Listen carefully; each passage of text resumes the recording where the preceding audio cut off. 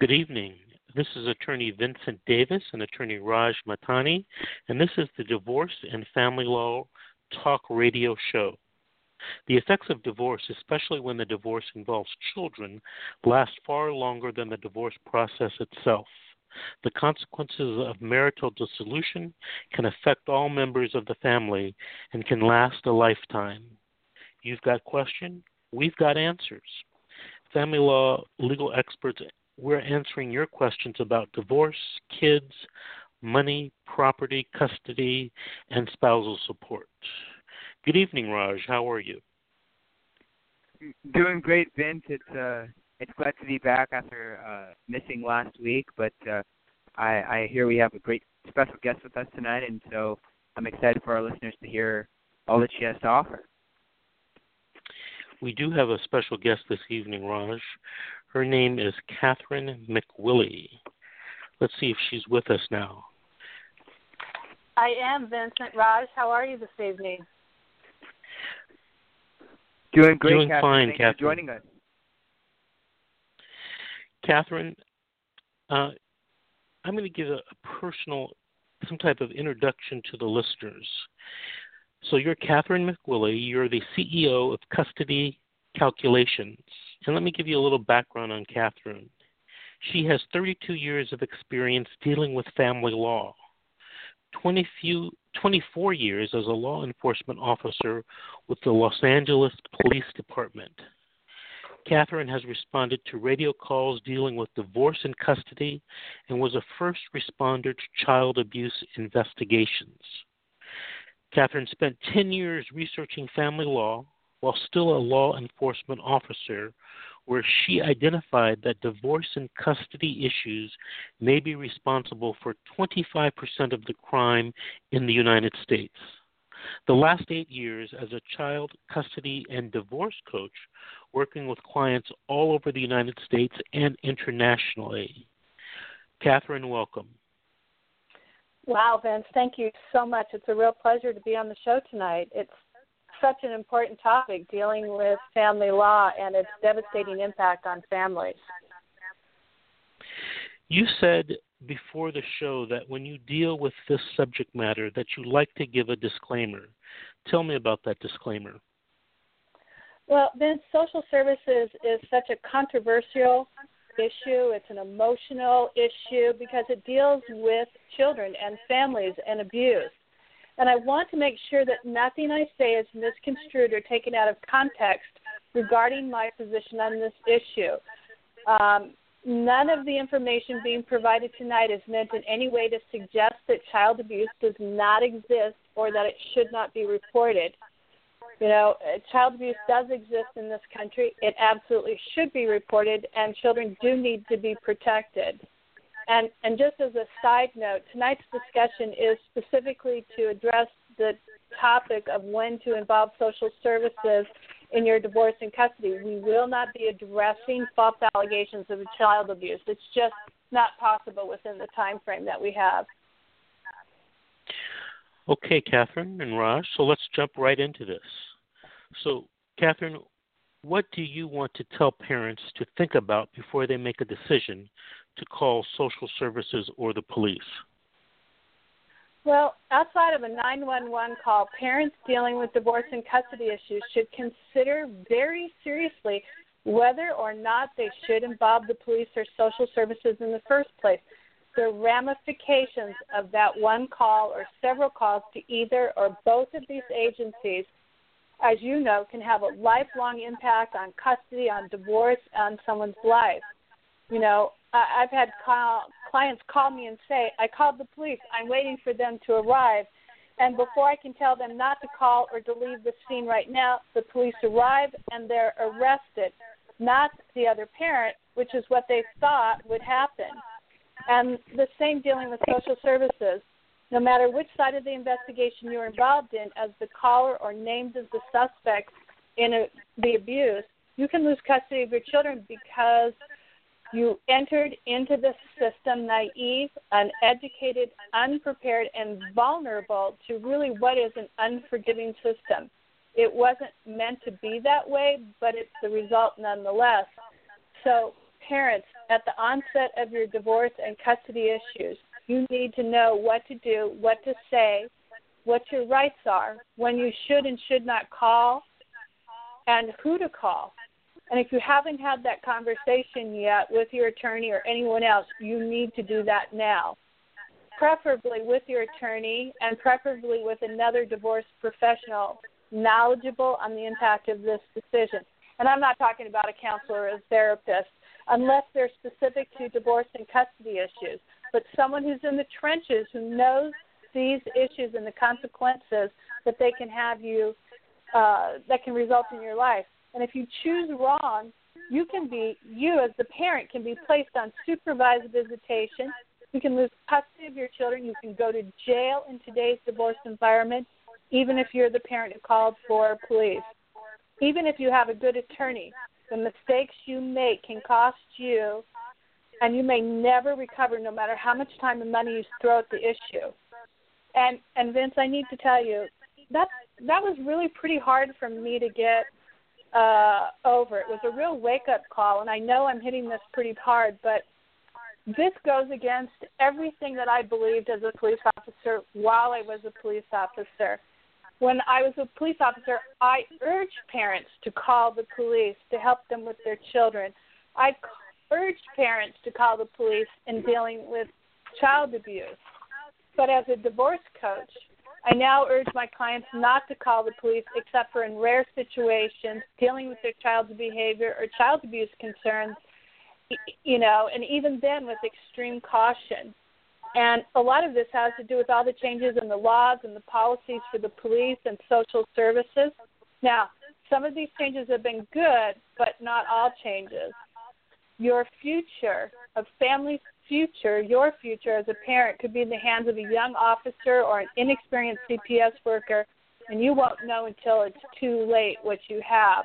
Or a judge who just transferred in from criminal law or bankruptcy court, now sitting in family law. Or your attorney may not be as experienced as you thought.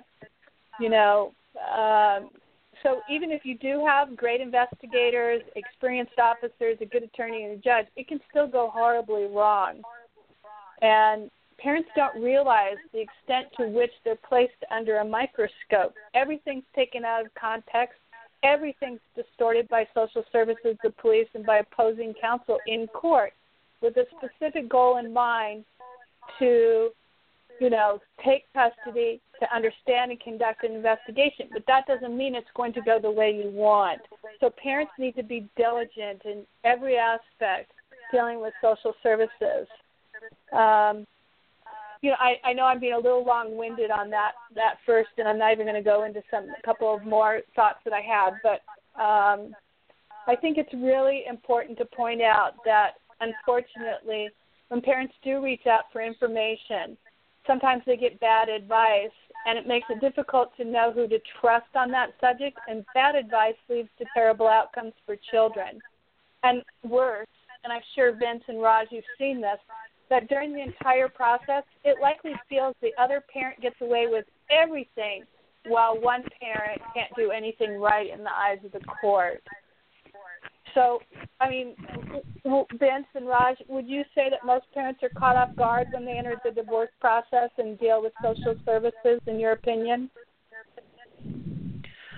Oh, absolutely. I think one of the basic problems is that people have their own sense of what justice should be, and they're not really educated, unfortunately, about what the law is and what the laws are that exist.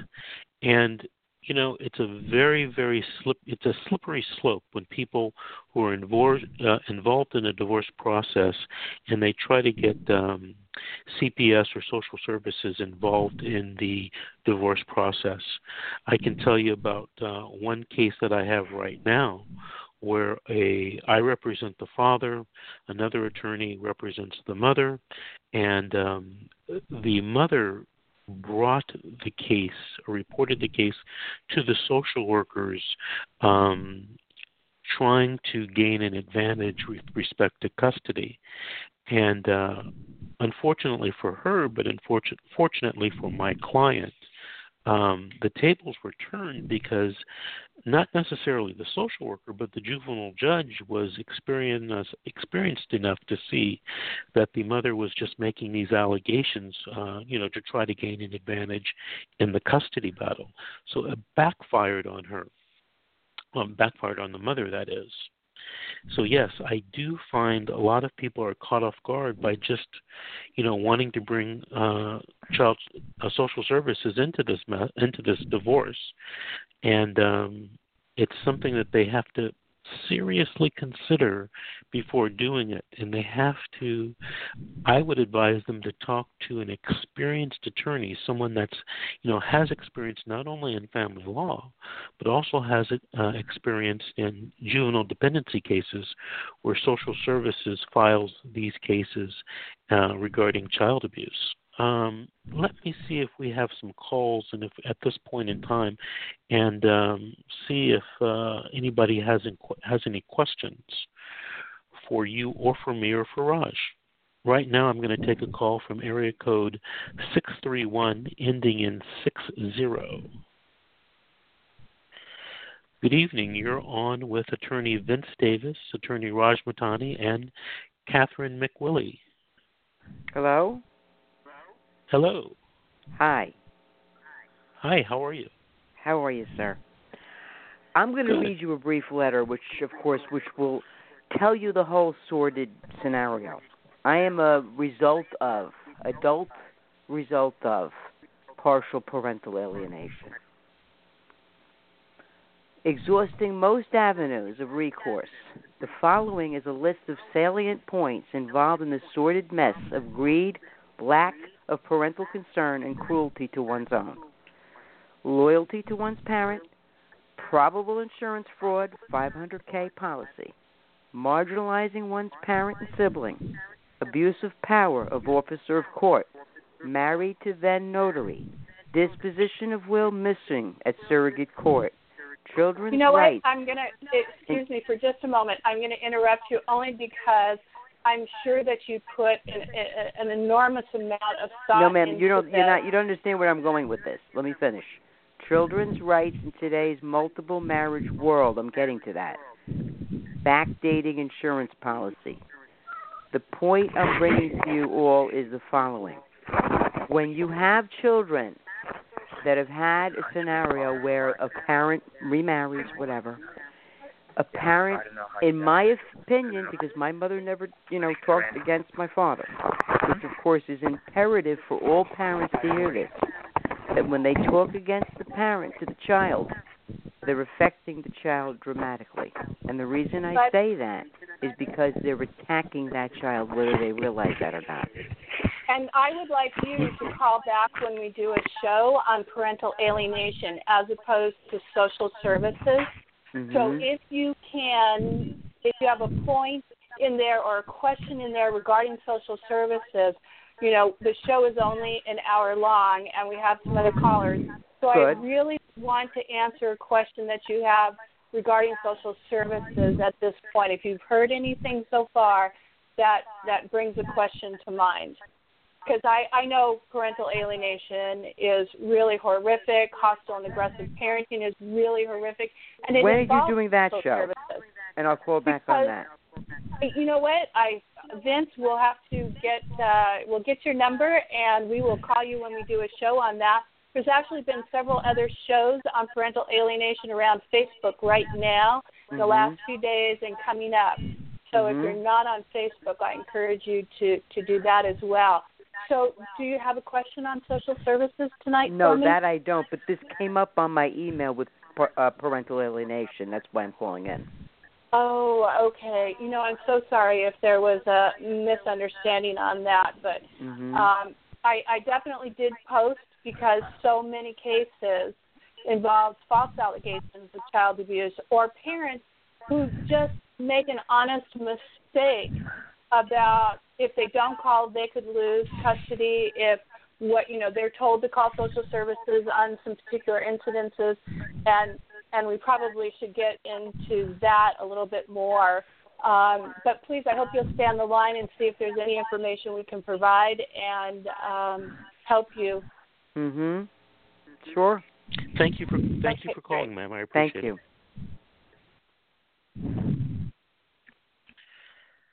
Catherine, that parental alienation is always a big topic of concern.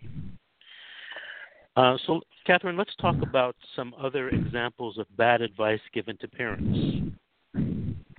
Well, and I think that's really some of the frustration that so many callers have, or listeners, in parental alienation, is they're told to do certain things. And so the bad advice comes from, hey, if the other parent picks up the child early or late on a regular basis, social services, you should call and make a report. And parents don't understand that's not the function of social services.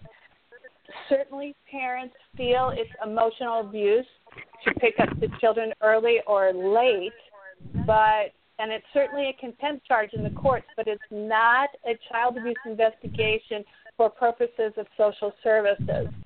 And then another complaint is the inability to keep a regular schedule for the children. The welfare of the children is interfered with. They can't finish their homework. They can't study. They can't get 8 hours of sleep on a school night because they're early or late. Again, I am not diminishing the fact that these are important issues, but I am saying they are a violation of the court order, and for purposes of an investigation, it's not child abuse. And they need to go to court to remedy that. Now, I'm going to just detour just a little bit. Having said that, I know it's frustrating for parents because family law court rarely does anything on these issues, and that's why they reach out seeking any sort of remedy.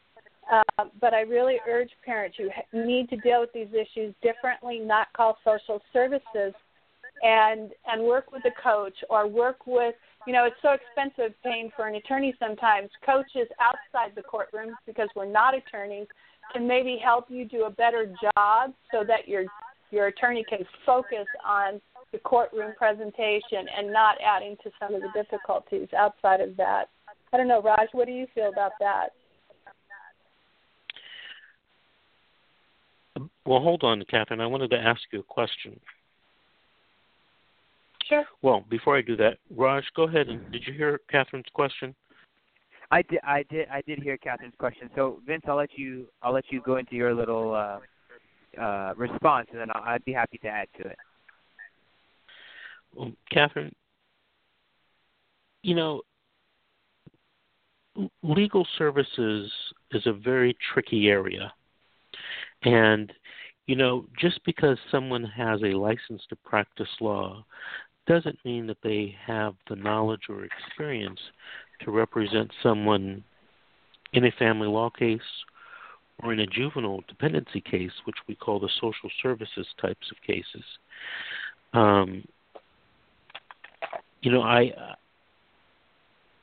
now as I sit back and look at my career, I've been practicing almost 30 years. I see a lot of things that happen in courtrooms with attorneys, and sometimes it makes me cringe because when I was a 10-year attorney, I was doing the same thing that I see happening now.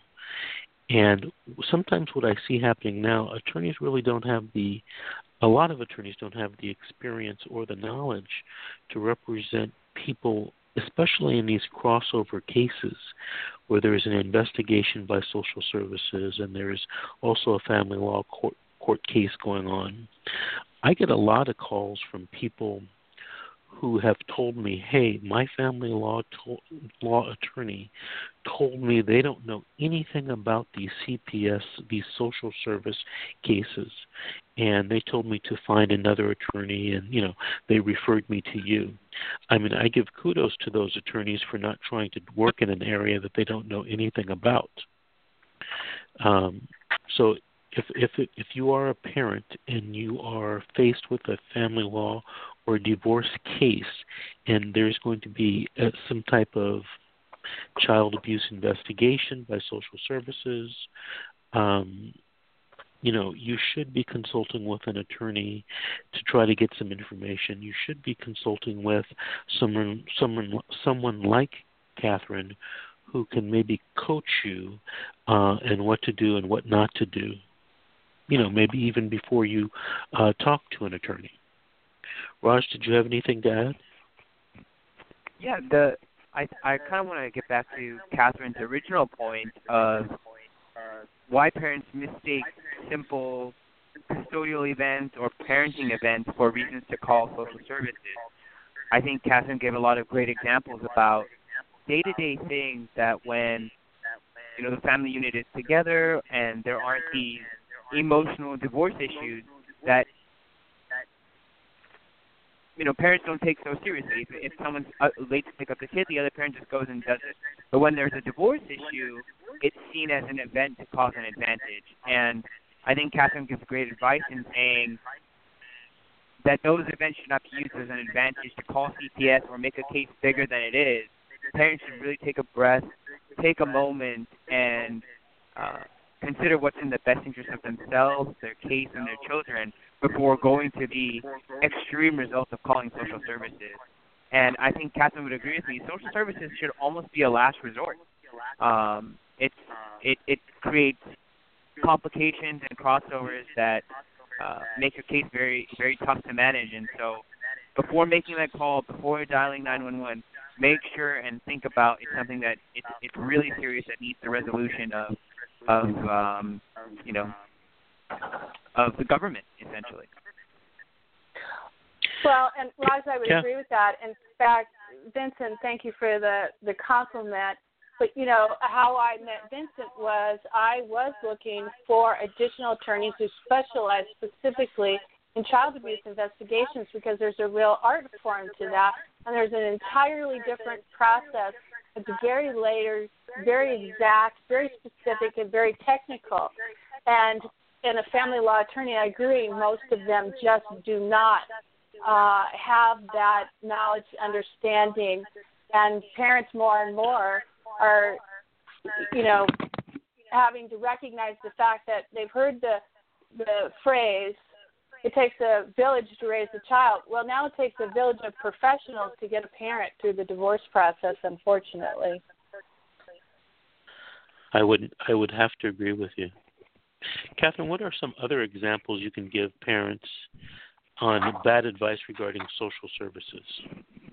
Well, I think another big area for me as a divorce coach is that child custody and divorce coach is routine doctor and dental appointments, that are missed because the other parent didn't take them. One parent booked them expecting the other parent to take them or withheld them, and so they didn't get the appointment. And so the parent, the longer they're in the process, the harder it is for them to be rational. They're just under so much duress. So they'll call social services on missed appointments, and the problem is again, that is outside the scope of social services. And if you can take the children at a later time, and it's just a routine appointment, it's not child abuse. Again, if you want to raise the issue with the courts because of the environment by which these appointments keep being missed or canceled, that's a matter for court, but it's not a matter for social services. Braces, that's another issue. I mean, I think all three of us have probably spent an inordinate amount of time on parents who want to get braces, parents who are not able to come to an agreement regarding the type of braces, the invisible braces, the minimum visibility braces, the full metal braces, the cost of the braces, missed appointments.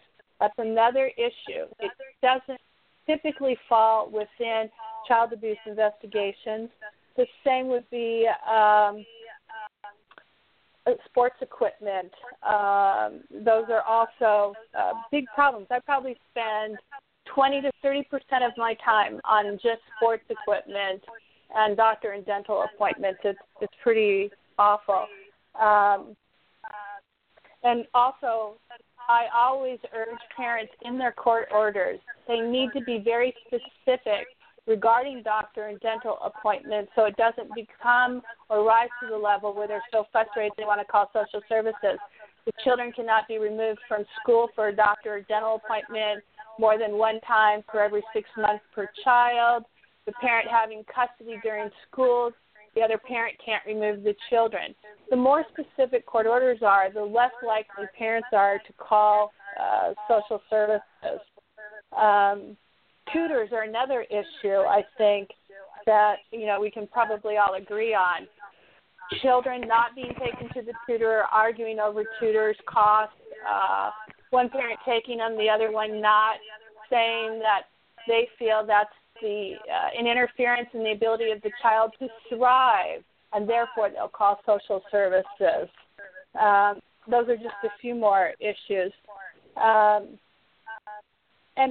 parents will always say, but aren't there exceptions? Well, yes, there might be some exceptions, but that's why they should talk to their attorney, or, as you pointed out, depending on the experience of that attorney, the attorney's focus is the courtroom. They may not be good on some of the other issues.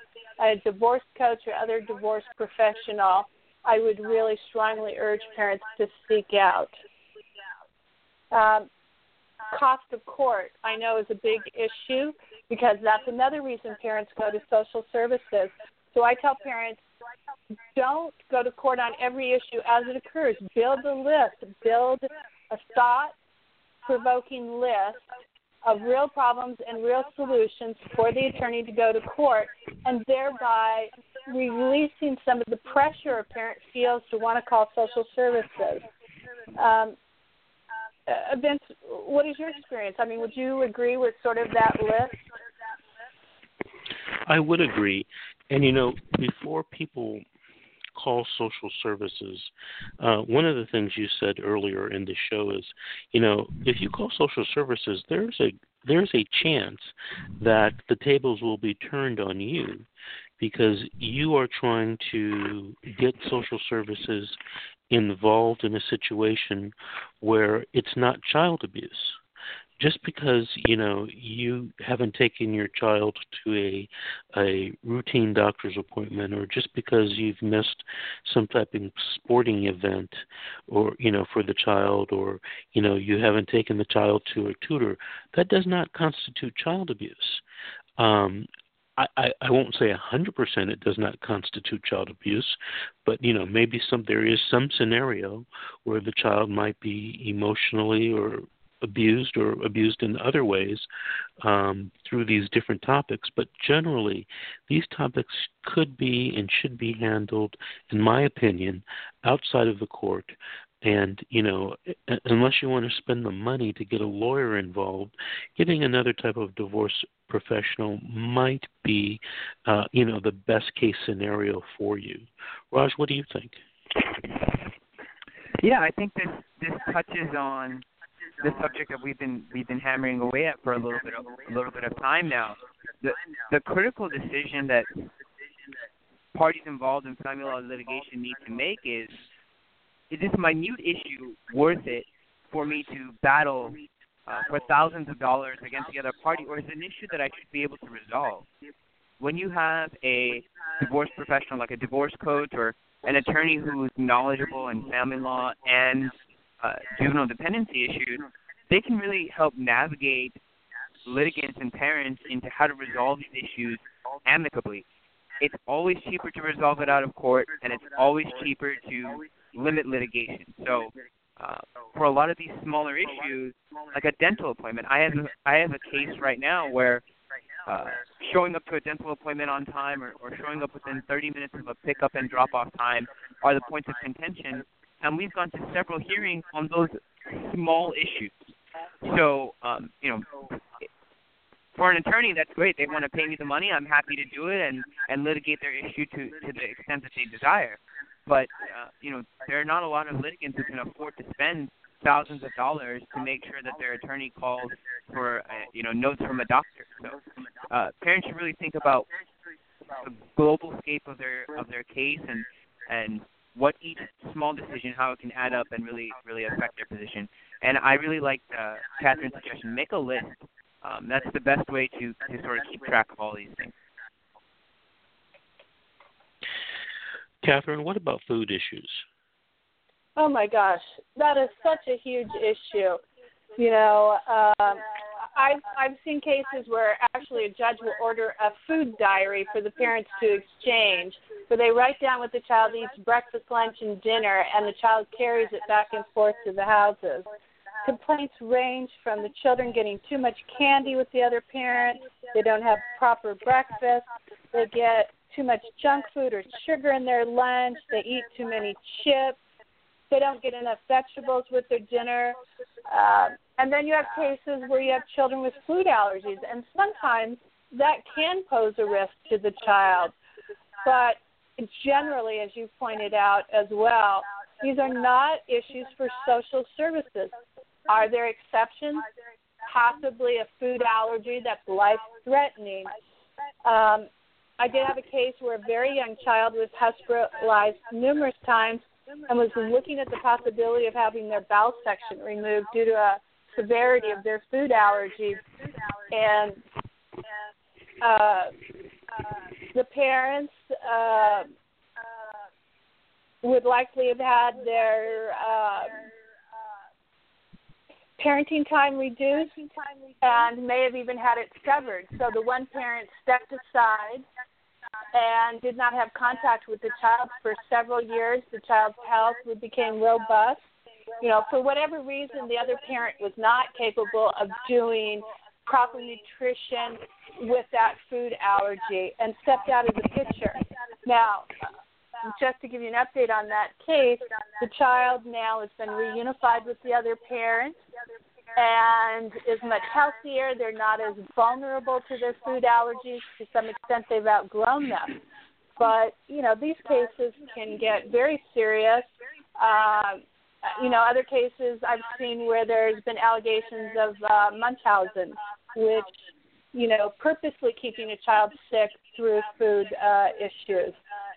But again, generally, normally, the child having too much sugar or disagreements about food is not an issue for social services.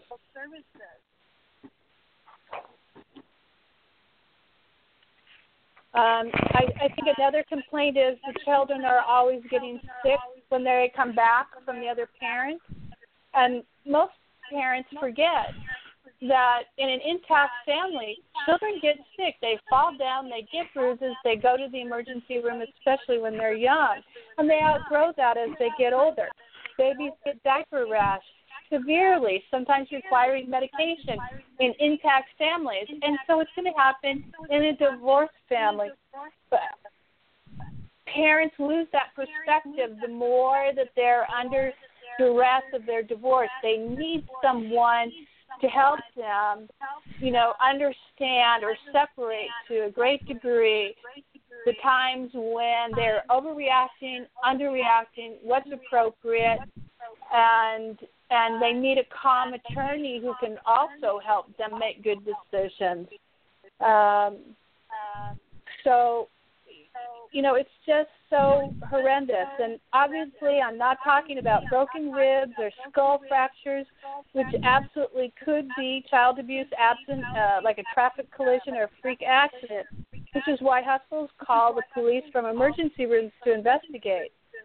I don't know, Vince, what you want to chime in on your thoughts? Sure. You know, this particular issue about food is something that I see a lot, and I see a lot of parents arguing about the diet of children.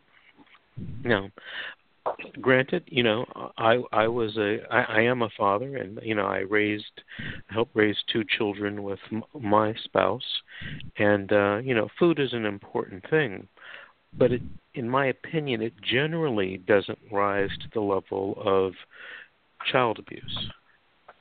Now, Raj and I have a case right now where where our client, the mother, is alleging that the father is feeding the child food which the child is allergic to. And I believe that our client has called social services a few times reporting it, and we've advised our client, you know, not to do that, because social services is just going to, if they do get involved, they're probably going to get involved and accuse our client of trying to gain an advantage by bringing social services into the case. And that's something that in this particular case shouldn't be done. And, if I were representing a parent who was complaining about diet, unless it was making the child, very ill in some fashion, I probably would try to work it out with the other side without going to social services, and definitely without going to court. Raj, what do you think? Yeah, Vince. As the associate here in the office, I think I've dealt with that case extensively, and it's one of those ones that's very appropriate to the subject we're discussing today. Our client, maybe rightfully so, and based on everything she's told us, I have to believe it, but genuinely believe that the other side was not properly caring for their child's diet, and she had some strong evidence to back it up. But at a certain point, Children's Services are an overwhelmed agency, and when they're being called out for a child being served a peanut, where there are real cases of somebody being abused or neglected, they start to take a negative impression of the person who's called. And so, like a lot of the things we've been saying today, is there's other ways to resolve these issues. That's why there are great professionals like Catherine and attorneys and mediators and all different kinds of professionals who can solve those issues without getting this third party involved. And what I think a lot of parents don't realize is that when they get social services involved, you're now allowing another entity to try and make decisions about how you raise your children. And regardless of how much you hate the other side, I doubt any parent wants a neutral who has no understanding of the personal relationship between parent and child to make decisions about how their child is raised. So it's a consistent problem. Food and medical issues are probably the two biggest ones that always come up, and despite how much we counsel clients to seriously think about it, it seems to continually rise to the top. I'm going to try to take another call here. We have a caller from area code 509, ending in 93.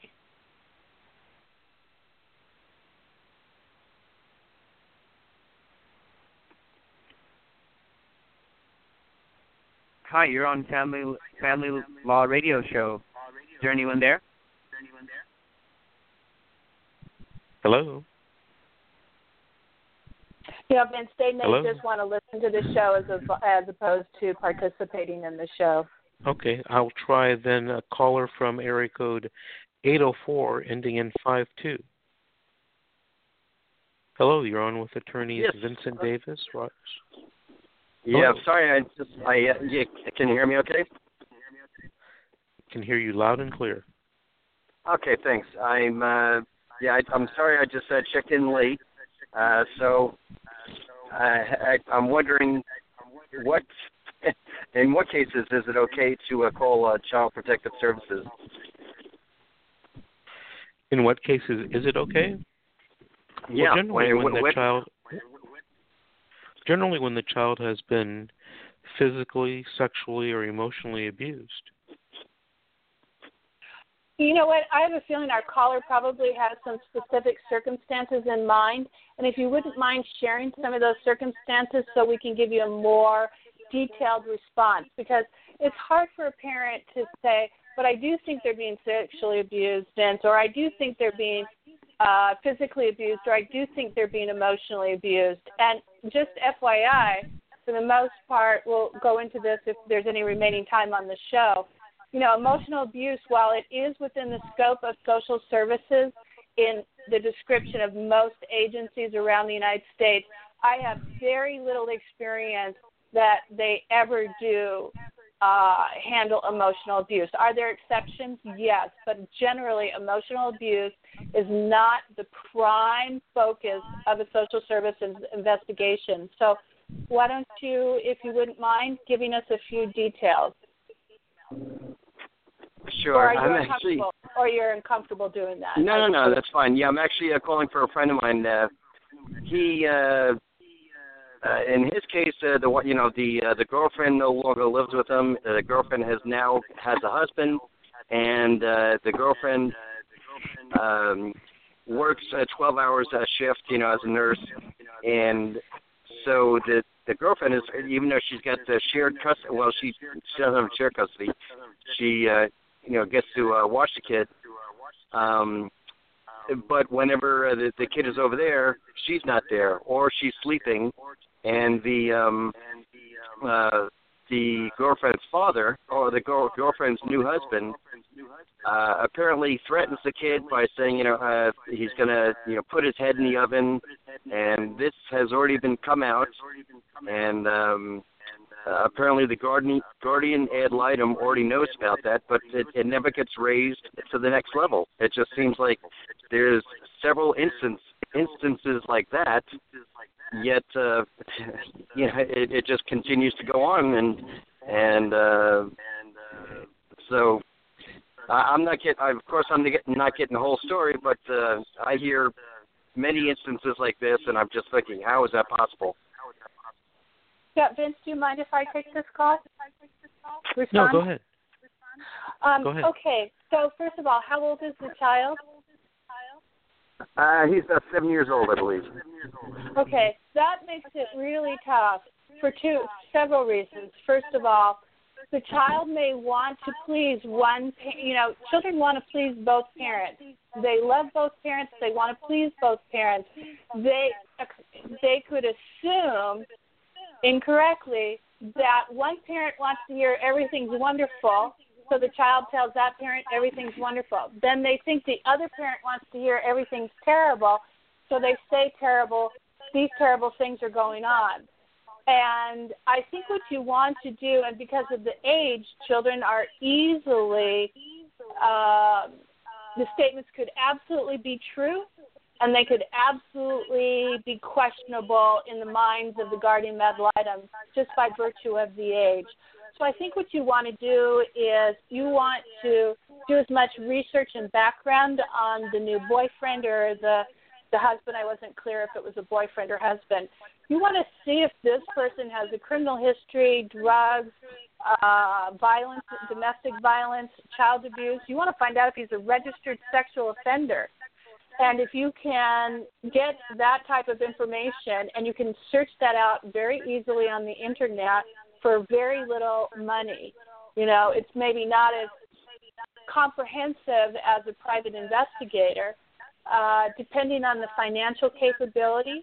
If you find out that this person has criminal history or nothing comes back, but you still have concerns, you may even want to consider looking at involving a private detective to follow the child, very quietly, stay in the background, videotape, tape record, anything that they see that borders on a risk for this child or supports that child's statement. Because here's the terrible, terrible fact of family law now. So many people have made false allegations that victims of true violence, child abuse, threats like this, there is an assumption, while we want to err on the side of the child's safety, that lacking any other supportive information, that they may not take the situation as seriously as they should, because there's been so many false allegations, and this child could easily be told to say these things. So it's really tough. Really tough. Does this person have the financial means to first maybe put like $50 or $60 on a background search, and then if they had to, maybe a private detective? Oh yeah, I'm quite certain he does. Yeah. Okay. He also mentions that. I'm sorry. I was going to say, for purposes of this call, my phone number is on my website. You're more than welcome to have him contact me. I can go into some more details. I speak to parents all the time without any money, just sort of giving them a direction. And if I can take care of the call, in the one or two calls, I don't charge parents. So, but if there's some real risk here and time is of the essence, they need to know exactly what they should be doing just quickly before they go any further. Because social services is going to do the same thing a police officer would do. They conduct an interview, and if there's no bruises, no marks, and you didn't mention that there were any, that makes it difficult to support the position. Now, the boyfriend could be escalating, and in fact, I think Vince and I and Raj, our next subject was going into the risk of dealing with new relationships and calling services, social services on them. So the question is very timely. So why don't you call me off the air? Let me give callers my number right now, 702-675-5120.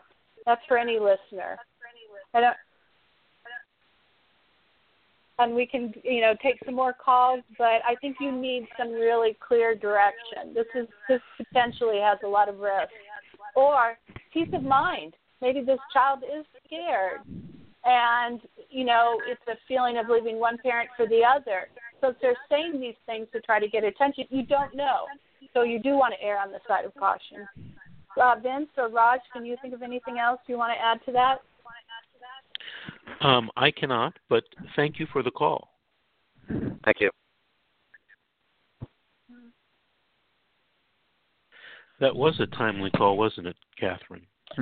Yeah, because I was just going to ask you, what are your thoughts on parents filing abuse involving new relationships and the other parent? I'm sure you see this a lot in your practice like I do. What are your thoughts?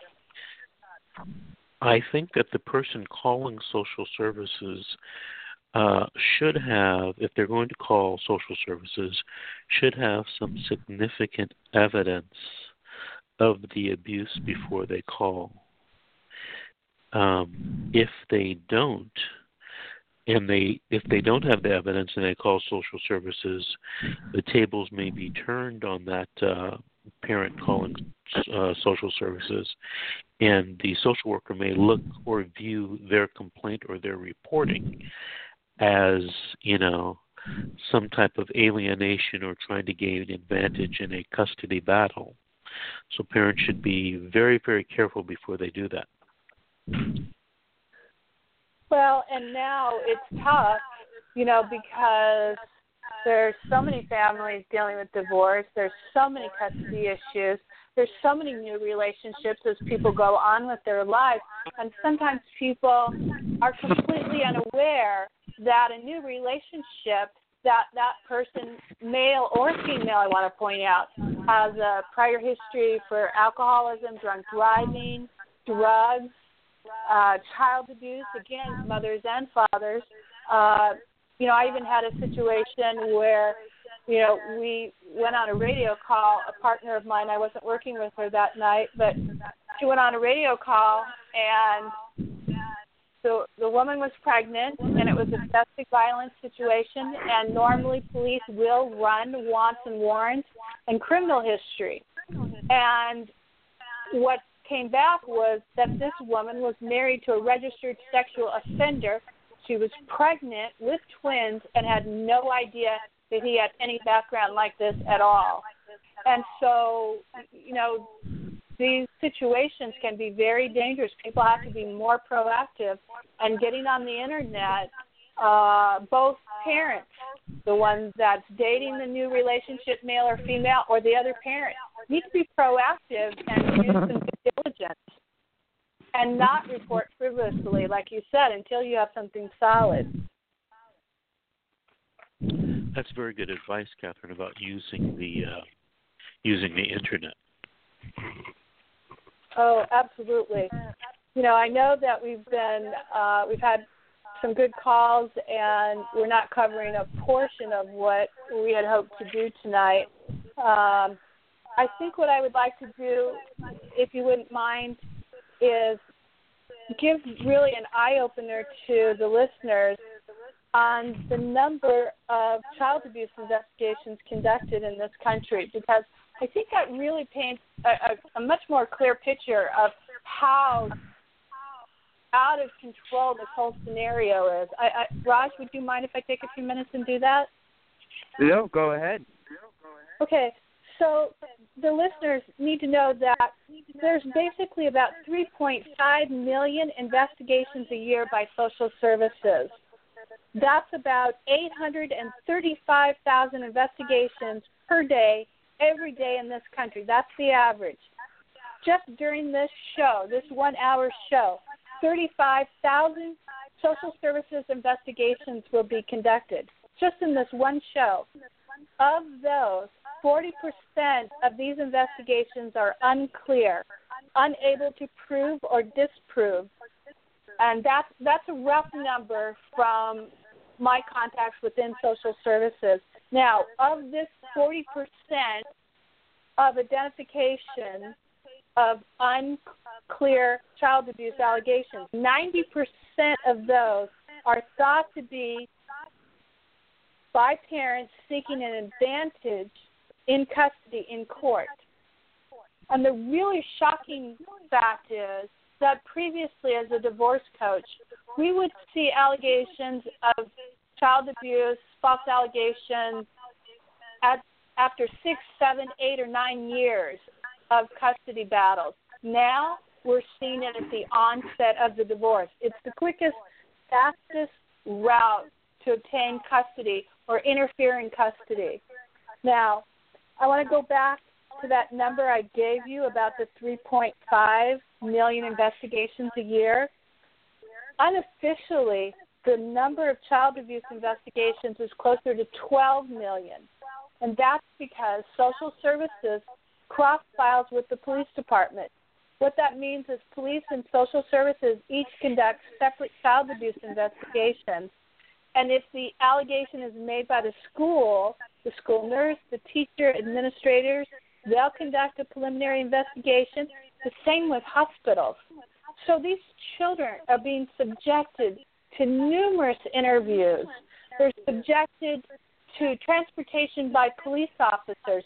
They're subjected to physical examinations, disrobing, in hospital situations, in police stations.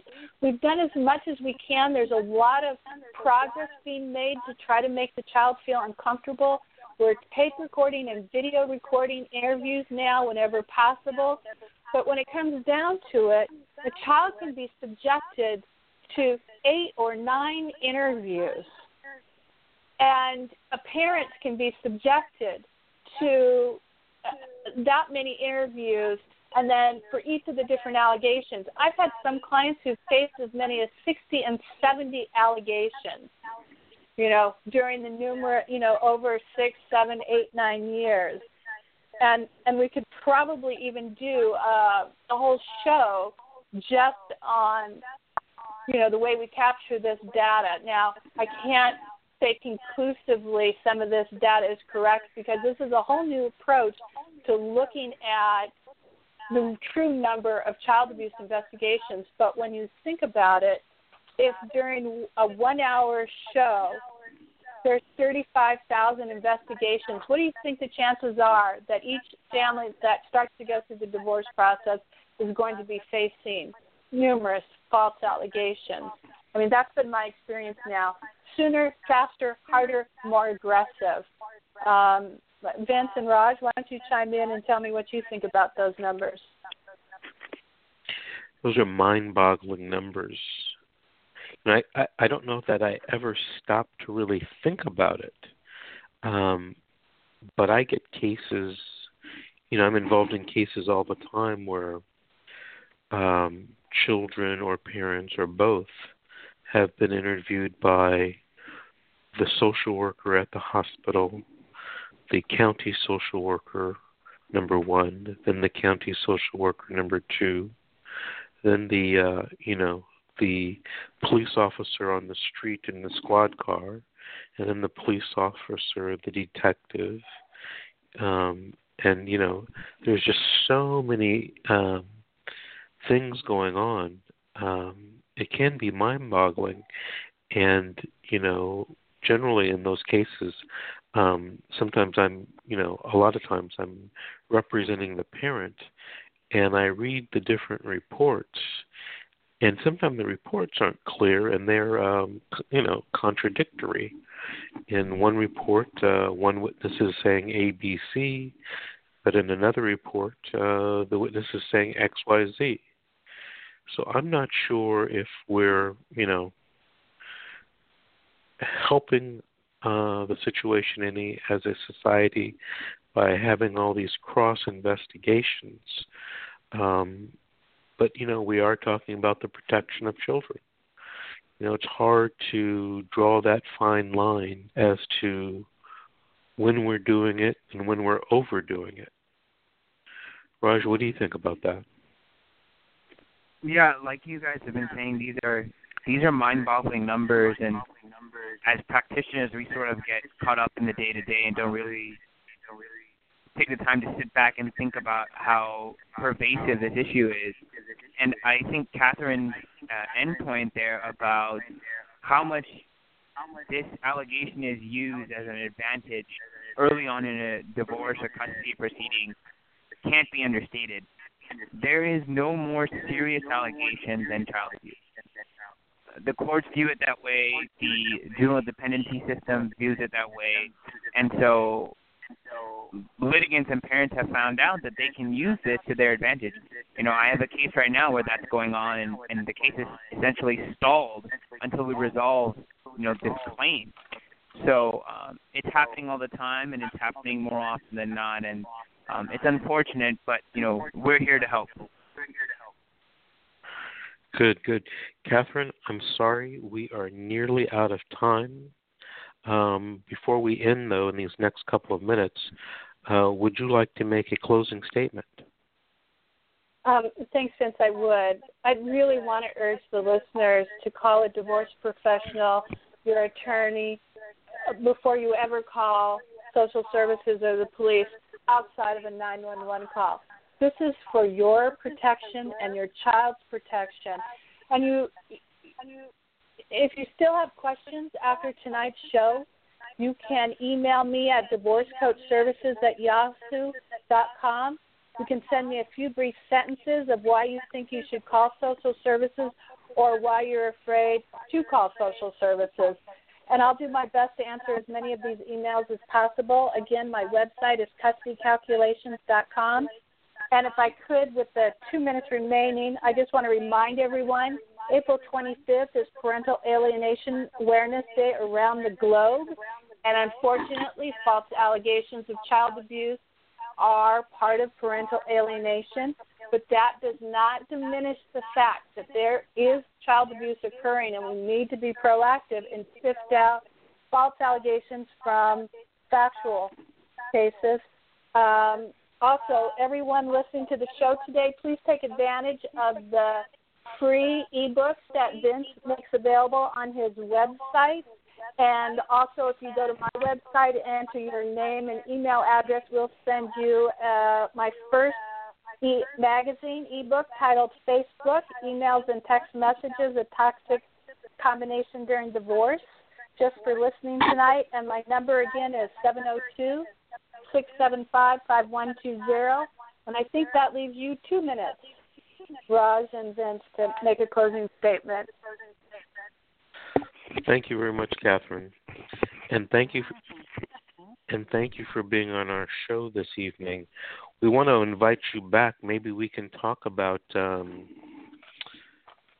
parental alienation sometime in the future. I know that's a hot topic these days, and Raj just went to a conference regarding parental alienation, and I know that we probably will have a lot of listeners who are interested in that, because even some of the best of people get involved in parental alienation when they get involved in these horrendous and horrific child custody and visitation disputes.